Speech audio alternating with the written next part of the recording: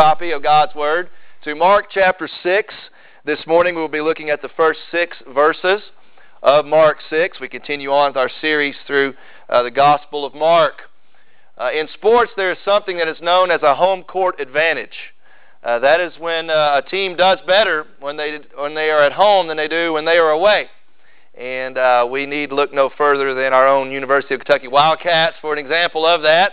When they are at home, they seem to play a whole lot better than they do on the road. And the idea is this: when you're at home, in theory, your people have your back. In theory, they are there to support you when you are at home. This morning we see Jesus returns home to Nazareth, and when He goes home, the reception is not what we might think it would be. And it's somewhat similar for us as believers today. Perhaps the people that are most difficult for us to witness to, the people that are most difficult for us to reach and share the gospel with, is our own family. Those who are close to us, loved ones, relatives, maybe even within our own household. It can be very difficult at times, and it can be a disadvantage in some ways. But you know what? We should not be surprised, because Jesus, His own people rejected Him. And why would we expect to be any different in our lives? We need to realize that not everyone will understand or appreciate our devotion to Jesus Christ. Yet that should not deter us when it comes to living out our faith and witnessing to them when the opportunity arises. Realize not everyone will understand or appreciate your faith in Jesus Christ, but never let that stop you from sharing the old story. I want to invite you to stand with me, if you are able to, this morning in reverence for the reading of God's Word. As we're looking at Mark chapter 6, starting at verse 1, these words were written by Mark under the inspiration of the Holy Spirit. It says, Jesus went out from there and came into His hometown, and His disciples followed Him. When the Sabbath came, He began to teach in the synagogue. And the many listeners were astonished, saying, "Where did this man get these things? What is this wisdom given to him, and such miracles as performed by his hands? Is not this the carpenter, the son of Mary, and the brother of James and Joseph, Simon and Judas? Are not his sisters here with us?" And they took offense at Him. Jesus said to them, "A prophet is not without honor except in his hometown, and among his relatives, and in his own household." And He could do no miracle there, except that He laid His hands on a few sick people and healed them. And He wondered at their unbelief. Would you pray with me? Heavenly Father, we have come into this place today, Father, with a sense of gratitude. Lord, thanking You for all the blessings You have bestowed on us in our lives. Father, we come with a sense of humility, knowing, God, we are sinners and we do not deserve to be in the presence of such a holy God. Father, we come with a sense of awe, a sense of wonder, God, that You would love us so much, that You would let Your Son, send Your Son to die on the cross, so that we could be forgiven by putting our faith and trust in Him, and so that we could know You and live a life that is pleasing to You. So, Father, we come with a sense of expectation this morning as Your Word is preached and as the power of the Holy Spirit is at work. Lord, we fully expect You to do great things today. Father, our prayer is, why not me? Father, why not do something great in my life? Why not boost my faith today? Why not touch my heart? Why not save my soul today? Why not restore my walk with You today? Father, we believe all things are possible when we put our faith, our trust in You. Father, speak to us through Your Word today. In Jesus' name, amen. Thank you. You may be seated. As we come into Mark chapter 6 today, we have reached the conclusion of a mini section in the Gospel of Mark. This began back in chapter 4, Remember, after Jesus had his parable discourse, he and the disciples went out onto the sea of Galilee, and they came across a storm, and Jesus miraculously calmed the storm. And with that, there was a string of miracles that followed. He cast a demon or demons out of the man named Legion. He healed the woman who had an issue of blood for 12 years. He raised the daughter of Jairus from the dead. And with that, the common theme that is stretched all across that is faith. Jesus taught them constantly, the disciples, about faith. Remember, he told them, "Why are you afraid? Do you still not believe?" Remember, he told the woman with the issue of blood, "Daughter, your faith has made you well," or "Your faith has saved you." And when the people came out of Jairus' home and said, "Don't bother the teacher anymore, your daughter is dead," what did Jesus tell Jairus? "Do not be afraid. Only believe. Keep on trusting in me. You've started this journey of faith. Don't bail now. Don't let the circumstances cause you to fear. Keep on faithing. Keep on believing." So the common theme has been faith and trust in Jesus. And as a result, great things happen. Now we contrast that to what we find here today in Mark 6 when Jesus comes home to Nazareth.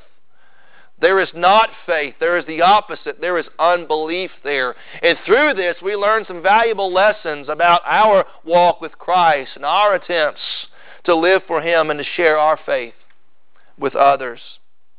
The first thing we see here in verses 1 and 2 is His preparation of His followers.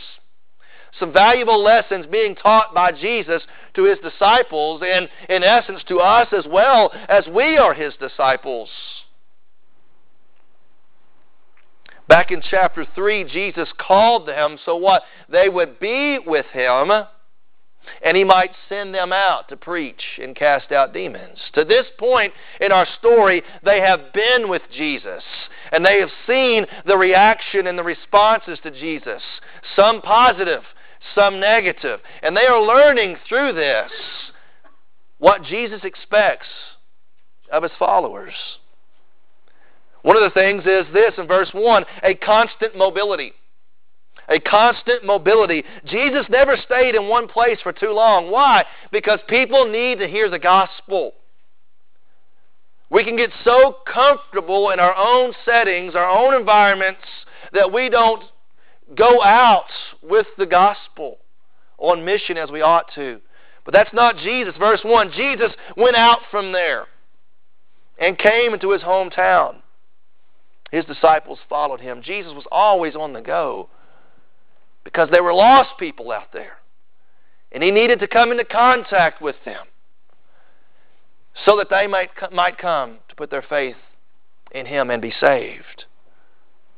We see in verse 1, it says He came into His hometown, and this was Nazareth, where He was reared. We know He was born in Bethlehem, and Joseph and Mary had went to Egypt when He was young and then returned back to Galilee and lived in their hometown of Nazareth once again.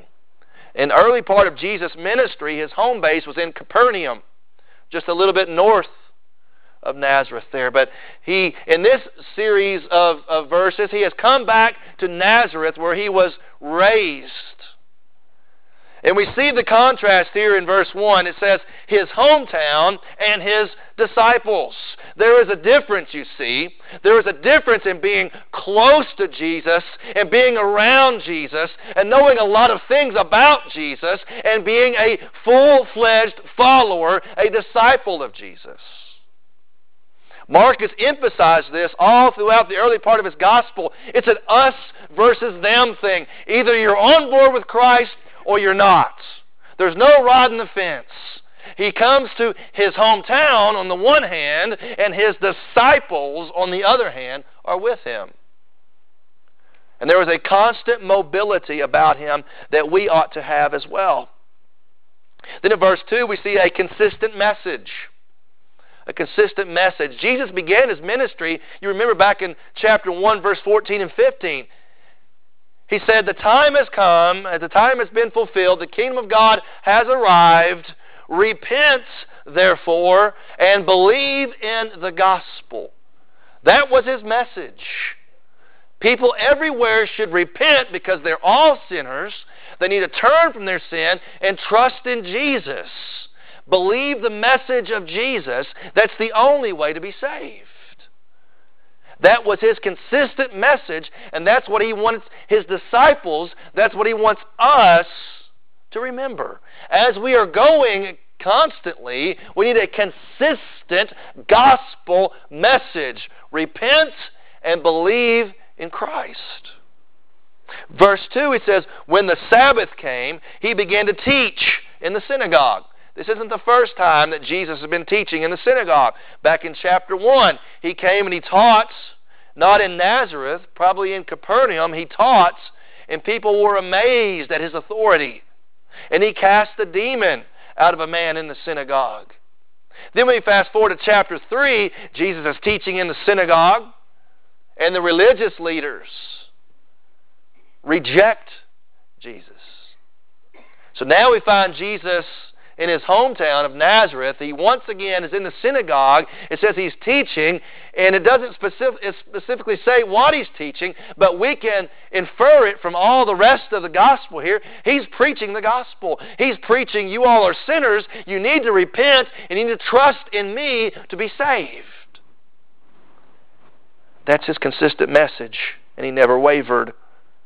He seized the opportunities as the doors opened, and he proclaimed the only saving message. We ought to do the same. Most of us are familiar with what a template is, aren't we? A template is something you use, kind of like a masterpiece that we copy something from.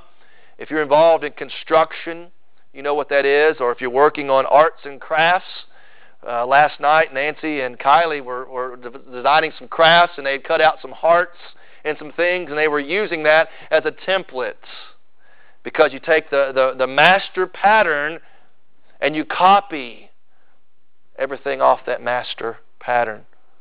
Jesus, brothers and sisters, is our template. As he is going and as he is teaching, as he is going and as he is speaking, that is our model.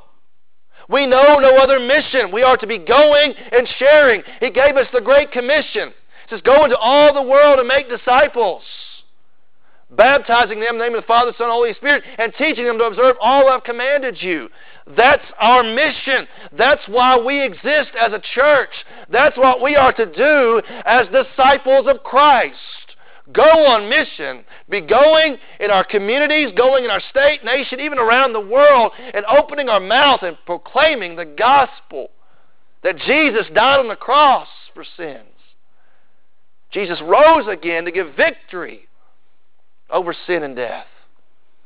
And the only way to be saved is trusting in him and what he has done and not what we have done. Jesus is our template as he prepared his followers. We ought to have a constant mobility and a consistent message as we go. The second thing we see in this is Jesus comes across some rejection to himself and his message. As the people there, their preoccupation was on familiarity. It's been said before, familiarity breeds content. And that's exactly what Jesus found. Here was the hometown boy. We would think that Nazareth was a very small community, a very small town, not renowned for much. Remember, Nathanael asked in John chapter 1, Nazareth, can anything good come out of Nazareth? A little hole-in-the-wall place. You would think they would be excited that one of their own was going out into the towns and villages. One of their own was showing people the way of God. One of their own was doing mighty works of God and miracles, healing the sick, casting out demons, calming the storm. You would think they would be thrilled to receive back one of their own. You thought maybe it would be Jesus' day in Nazareth. Maybe they'd give him the key to the city. Whatever it is that they gave in those days. Because undoubtedly they had heard of all he had done. But that wasn't the reception that he was given. You see, they were skeptical of his authority. first of all, skeptical of His authority. They were asking, what gives you the right to tell us what to do? What gives you the right to tell us that we're not right with God? I'm a good Jew. I go to the synagogue and I pay my offerings.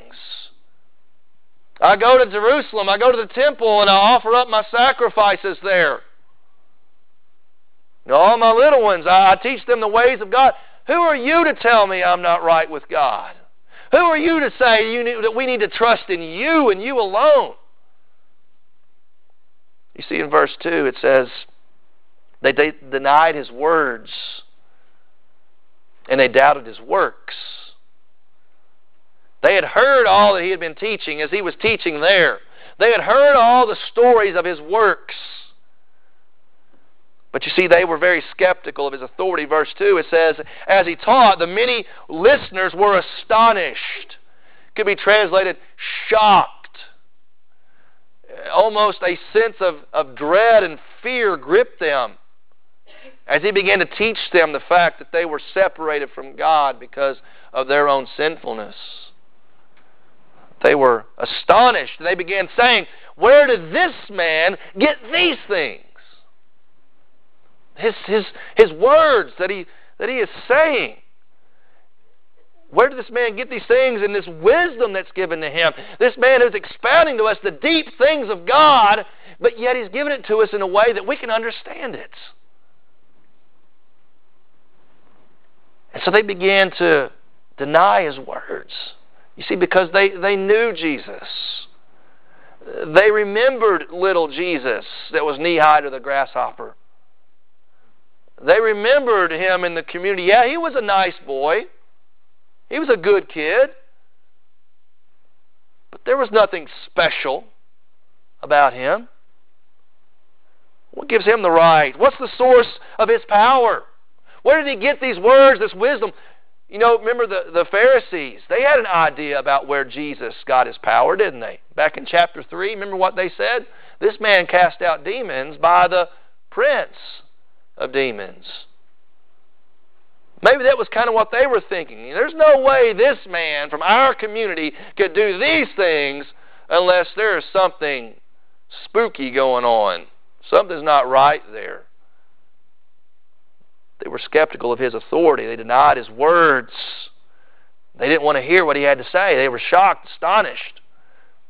They doubted His works. They said, if He's able to do these things that people are saying that He's doing, I don't know, I'm kind of leery of this guy. They were also critical of His ancestry. In verse 3, they were saying, what makes you so special? He had no special pedigree about Himself. You see, He had no formal direction. No formal direction or education. They said, is this not the carpenter? Is this not the man who builds stuff and makes things out of wood and stone? Isn't this the man who works with his own hands? Isn't this the man who's a blue-collar fella just like the rest of us? He has no formal training. He didn't learn underneath some scribe or some rabbi. Why do we need to listen to him? There's nothing special about him. He's just one of us. Not only was there no formal direction, there was no familial distinction about him. They said, we know you and we know your folks. We know your family. They says, isn't this, in verse 3, the carpenter, the son of Mary? Now, this was a little bit different for someone in their day and age to speak about somebody, because you weren't really known by your mother. You were known by primarily your father. But his father is not mentioned here, and there's been some speculation of that. One of the reasons being perhaps Joseph was dead at this point. And that's probably some truth to that, because nothing is really mentioned of him after Luke chapter 2 when Jesus was 12 years old. Nothing else is mentioned about Joseph. And so it's perhaps Joseph had passed. Jesus had grieved the loss of his earthly father. And I offer that to you to say this: if you've lost a loved one, Jesus is no stranger to that. He can sympathize with you. He's felt the pain of loss. And He can give you a source of strength and comfort. But maybe Joseph was dead, but even still then, a man was still known by his father. Could it be, by bringing up the fact that he was the son of Mary, that they were remembering the stories of the virgin birth years ago? Remember, this was the hometown of Joseph and Mary, and they knew that they were betrothed. But before they came together, she was found to be with child. Maybe they were saying, Jesus, you're illegitimate. You're not even the son of Joseph. Maybe this was a barb, maybe this was a jab at his own upbringing, that we don't even think Joseph was your dad. We don't even know who your dad was. You're the son of Mary. And so they began, whenever somebody doesn't like what you have to say, a lot of times what they'll do, they begin to attack your character, don't they? We've all been there and done that. And here's Jesus. They're saying, you're the carpenter, the son of Mary, brother of James, Joseph, Judas, and Simon. They're not off the deep end like you are. They're still here in our community. They're building tables, and they're making plows and tools and things that we can use. And here you are, standing up here acting like the Messiah, acting like you're God's gift. He was God's gift. But see, they were so familiar with Jesus that they didn't even notice that He was in their presence. You know, that's a very danger to us as well. People like myself, being born and raised in church, we've been around Jesus all our lives. We've heard the teachings of Jesus. We've heard the stories of all that Jesus has done. And we hear it, and we hear it, and we hear it, and we get to the point where we're like, yeah, I know. The cross, yeah, I've heard that. Empty tomb, yeah, heard that too. And we begin to kind of tune out. And we begin to not even recognize when Jesus Himself is present with us, because we're too familiar with the whole story. I challenge you today. Open up your mind and open up your heart. Embrace the freshness of the Holy Spirit and the gospel message.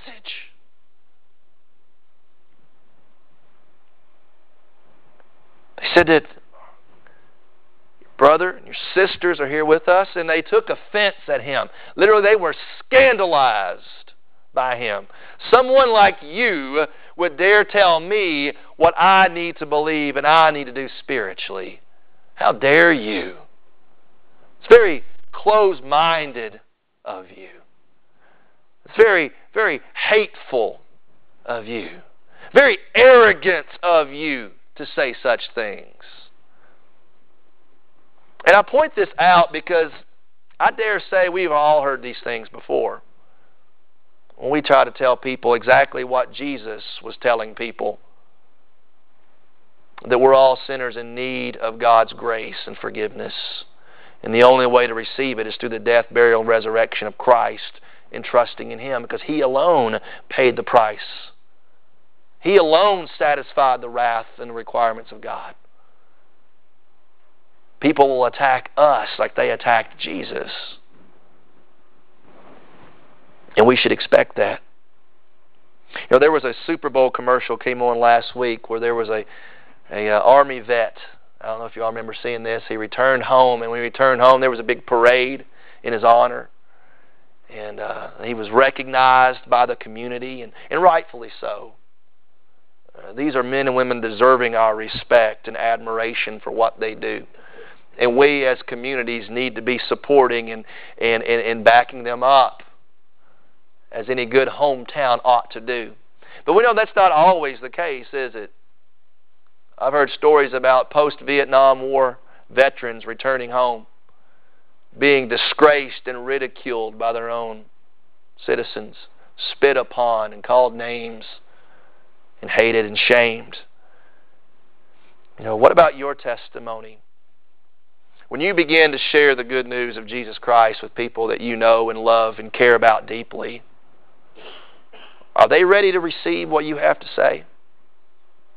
Or are they saying, you know what, I've seen you at your worst. you're nothing more than a hypocrite. And you know what? In some ways we are, because none of us are perfect. But you know what? Hypocrites need Jesus Christ. Hypocrites need to be forgiven. Hypocrites need the grace and the mercy of God.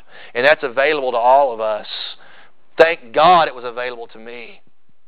Thank God it's available to you. Have you availed yourself to His grace and His mercy yet? I don't care what you've done. I don't care where you've been. His grace is sufficient for you. Don't be scandalized by what the gospel has to say to you. Acknowledge it and say, you know what? You're right. I am a sinner. I am deserving of hell. I don't deserve heaven. Praise God. Jesus paid it all. All to Him I owe. Sin had left a crimson stain. He washed it white as snow. Their preoccupation was with familiarity. Don't let it be the case with you. Open your heart and mind to the freshness of the gospel today. Finally, in verses 4 through 6, we see the results of what was taking place. Unfortunately, we see his preclusion due to faithlessness. In other words, their lack of faith prevented him from doing marvelous things. And that's always the case. When there is faithlessness on our part, there is a lack of miracle coming from his end. We see in verse 4 that unbelief hardens our will. And he quotes a familiar proverb in that day and age, and he says to them, a prophet is not without honor except in his hometown, among his own relatives, and in his own household. And we see the shrinking concentric circles there. Hometown, relatives, even our own household. And as that circle shrinks, a rejection of the gospel hurts us more and more. As people that we know and love don't understand or appreciate our affection for Jesus Christ and our devotion to Him. And as we are rejected, understand it's not us that's being rejected. It's not our point of view that's being rejected. It's the gospel. It's Jesus Himself. And if you are being rejected by those you know and love, guess what? So was He. And as you pray for and you plead for your loved ones to be saved, don't think for 1 minute He doesn't know what that feels like. His own hometown, His own relatives shunned Him. And this was the Son of God. How much more will they do to us? As Carolyn read Scripture for us a while ago, if they hated Him, what are they going to do to us? Unbelief hardens our wills. And Jesus says here, a prophet is a man who speaks the words of God. A prophet is one who speaks on behalf of God. And as you open your mouth up and you begin to speak the reality of the Scriptures, in function you are being a prophet. And as those refuse to accept the words of a prophet, they are hardening their will. And their pride prevents them from accepting what is being said, regardless of the evidence that's being supported. Here was Jesus doing all these mighty works, and they still did not want to believe in Him. Many of us watched this week the creation debate. That was on the internet, and I think it was been on television. And I encourage you, if you haven't had a chance yet, to try to check out some of it if you can. There was two gentlemen with two different point of views. One believed in creationism, one believed in evolution. Both presenting their evidence. And at the end of the day, neither one of them changed their point of view. Neither one of them was going to change their point of view. Regardless of the evidence being supported or the evidence being presented, human pride prevents us from acknowledging, you know what, I'm wrong. And when you are witnessing to someone who does not believe what you believe, it's not that your presentation needs to be more creative, or you need to be smarter, or choose your words better. It's a heart problem. It's a will problem. And something supernatural has to change the human heart to accept the message. Holy Spirit has got to melt the ice that has encased the human hearts in order for that person to believe what's being said. You don't have to be smarter or more aggressive or more winsome. All these things, you need to be creative in your presentation, but understand it's not about you. If you can talk them into it, someone can talk them out of it. It's about the Holy Spirit doing what only He can do. Unbelief hardens the will, and pride sets in, and heels get dug into the sand, and people begin to say, how dare you tell me what I need to do, and I'm not going to do what you tell me to do or what you tell me to believe in. And unbelief makes the will even harder. Verse 5 tells us unbelief hinders His work. There are some things that Jesus is capable of doing, but unbelief hinders this from happening. Verse 5 says He could do no miracle there. And right there's a theologically troubling verse. People say, wait a minute, He's the Son of God. You tell me He can't do something? My answer to that is He could not because He would not. He says, if there is no faith, I will not pour out the fullness of my blessing. If there is no trust in me and my message, I will not bless in the way that I'm capable of blessing. That was the reality then. That's the reality now. He could not do any mighty work there. But then notice this. It says, except He laid His hands on a few sick people and healed them. Right away, He's got the power to do it.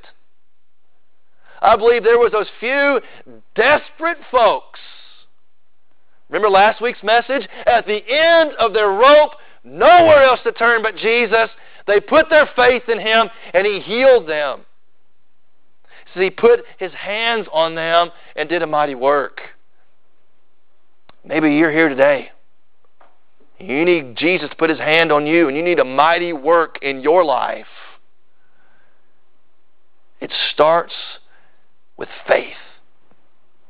It starts with a desperate need for Jesus and no one else, and getting to Jesus at all cost. These few people did that. They were rewarded. The rest did not believe. And the mighty things Jesus could have done in their lives, they let it pass them by. All because of human pride, stubbornness. You know, He limited Himself to a response of faith. And I believe there's a reason for this. Because spiritual healing is much more important than physical healing. And Jesus was teaching a lesson. If you want me to do for you and solve your greatest need to be saved, you got to have faith. I can't save you. I won't save you unless you have faith. And to demonstrate that, Jesus said, I won't heal you folks because you don't have faith. Now, we're not teaching the health and wealth gospel. It says if you just believe enough, everything will be healed. You'll be rich. You'll be healthy, wealthy, and wise. We're not putting God in a box here, folks. He's sovereign. He's going to do what He's going to do.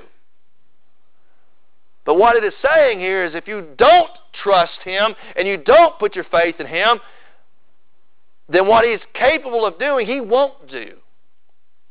He won't bless your life because you don't believe in Him and trust in Him enough. So He laid His hands on a few sick people and healed them and did a mighty work. Just like He did the little girl that was dead in chapter 5. Just like He did the woman that had been bleeding for 12 years. Laid His hands on, touched. The touch of the Master brought healing. And the greatest healing we need is spiritually. And it requires faith to be saved. There's no other way. Without faith, it's impossible to please God. Hebrews 11. Finally, we see unbelief hastens his wonder. It hastens his wonder. It says, and he wondered at their unbelief. He marveled. He scratched his head and was puzzled. There are only 2 times in the Gospels where it said that Jesus marveled or Jesus wondered. This case, when there was no faith, and in Luke chapter 7, verse 9, where Jesus marveled over the faith, the great faith that a centurion had. When he said, heal my servants, I'm not worthy of you even coming to my house, but you just say the word and I believe that you are capable of healing him. And it says Jesus marveled and said, what great faith. Do you want Jesus to marvel and be wondered? Either believe or don't believe. A great faith or a lack of faith in spite of all that you see and hear. Unbelief hastens his wonder. You know, sadly, this is the last time in Mark's Gospel that it's mentioned that Jesus goes to the synagogue. First time he was rejected by the religious leaders. Second time he was rejected by his own people. Never again enters into a synagogue, and we have no other record of him ever coming back to Nazareth after this. Quite possibly this was the last opportunity that many of these folks had to get right with God. And their stubborn unbelief let it pass them right by. And they weren't saved. The seed of the gospel had fallen on a hard path. Mark chapter 4. The birds came and snatched up the seed before it had an opportunity to penetrate. What about you? As the seed of the gospel is being cast here today, the reality of who Jesus is and what He has done has been heard. Has it penetrated your heart? You heard it with your ears. Maybe you understand it with your mind, but if it hasn't taken root in your heart and your will, and you have not bowed the knee and surrendered yourself to Christ, you're not saved. There has got to be an inner transformation for you to be made right with God. Submitting to the authority of Jesus Christ. Rejecting Jesus and His gospel message prevents the most necessary miracle of all. Being saved. Being saved from the wrath of a holy God by the grace of a loving God. You need to realize not everyone will understand or appreciate your faith in Jesus. They didn't understand and appreciate Him. Why would we think everybody's got to understand and appreciate us as we live for Him and we begin to tell others about Him? But you know what I'm here to tell you this morning? Don't lose hope in Jesus. Don't lose hope in Jesus, because you see, His own family started out rejecting Him. We read throughout the Gospels, Mary began to follow Jesus, His mother. Later on, we see that His brothers James and Jude wrote books of the Bible. His own family eventually were won over to faith in Christ. What about you? What about your family? Have you given up hope on them yet? I had an uncle named Buddy. Came to faith in Christ late in life. People had prayed for him for years. His Christian wife had lived a godly life in front of him for many years. Late in life, the Lord touched his heart, opened his heart and mind to believe, and he accepted Christ as his Savior. And it wasn't long after that I had the opportunity to preach his funeral. Don't give up. I know many of you personally have family members that are lost. Family members that have rejected time and time again your invitation to accept Jesus Christ. I'm here to encourage you this morning. Don't lose hope. Jesus was rejected initially. Later on, some of those folks began to follow Him and did great and mighty things in His name. I've seen evidence in my own family, and there are other family members I have that are lost and need Christ. I'm not going to lose hope in the gospel. I'm going to keep believing that the gospel is the power of God for salvation to all who believe. There's no other hope that we have. The world has. Realize not everybody's going to understand or appreciate your faith in Christ. That didn't stop Him from doing what He did. He went, He loved, He shared. Let us do the same. Let us go. Let us love. Let us share the reality of Jesus Christ, the power of His gospel. Let us pray. Father, we've come before You today. A deep appreciation, Lord, for who You are. Father, so grateful that You have given us this Word, the Bible. God, we're not left in the dark. You have told us who You are. You have told us who we are. You have shown us there is a problem. That problem is sin. We all have it. And You have shown us the cure. You have Yourself enacted the cure for us. All we've got to do is by faith reach out and take it. Surrender. Ladies and gentlemen, boys and girls, surrender to Christ. It's the only hope you have of being saved. The only hope you have of eternal life in heaven. The fullness of joy in His presence. Is our life, our sin, is it worth our stubborn refusal to bow to Him? Is it really worth it to gain the world and forfeit your soul? Heavenly Father, move in our midst today. Touch hearts. In the midst of this cold temperature and the ice and the snow. Melt the hardness of the human heart with the power of the Holy Spirit.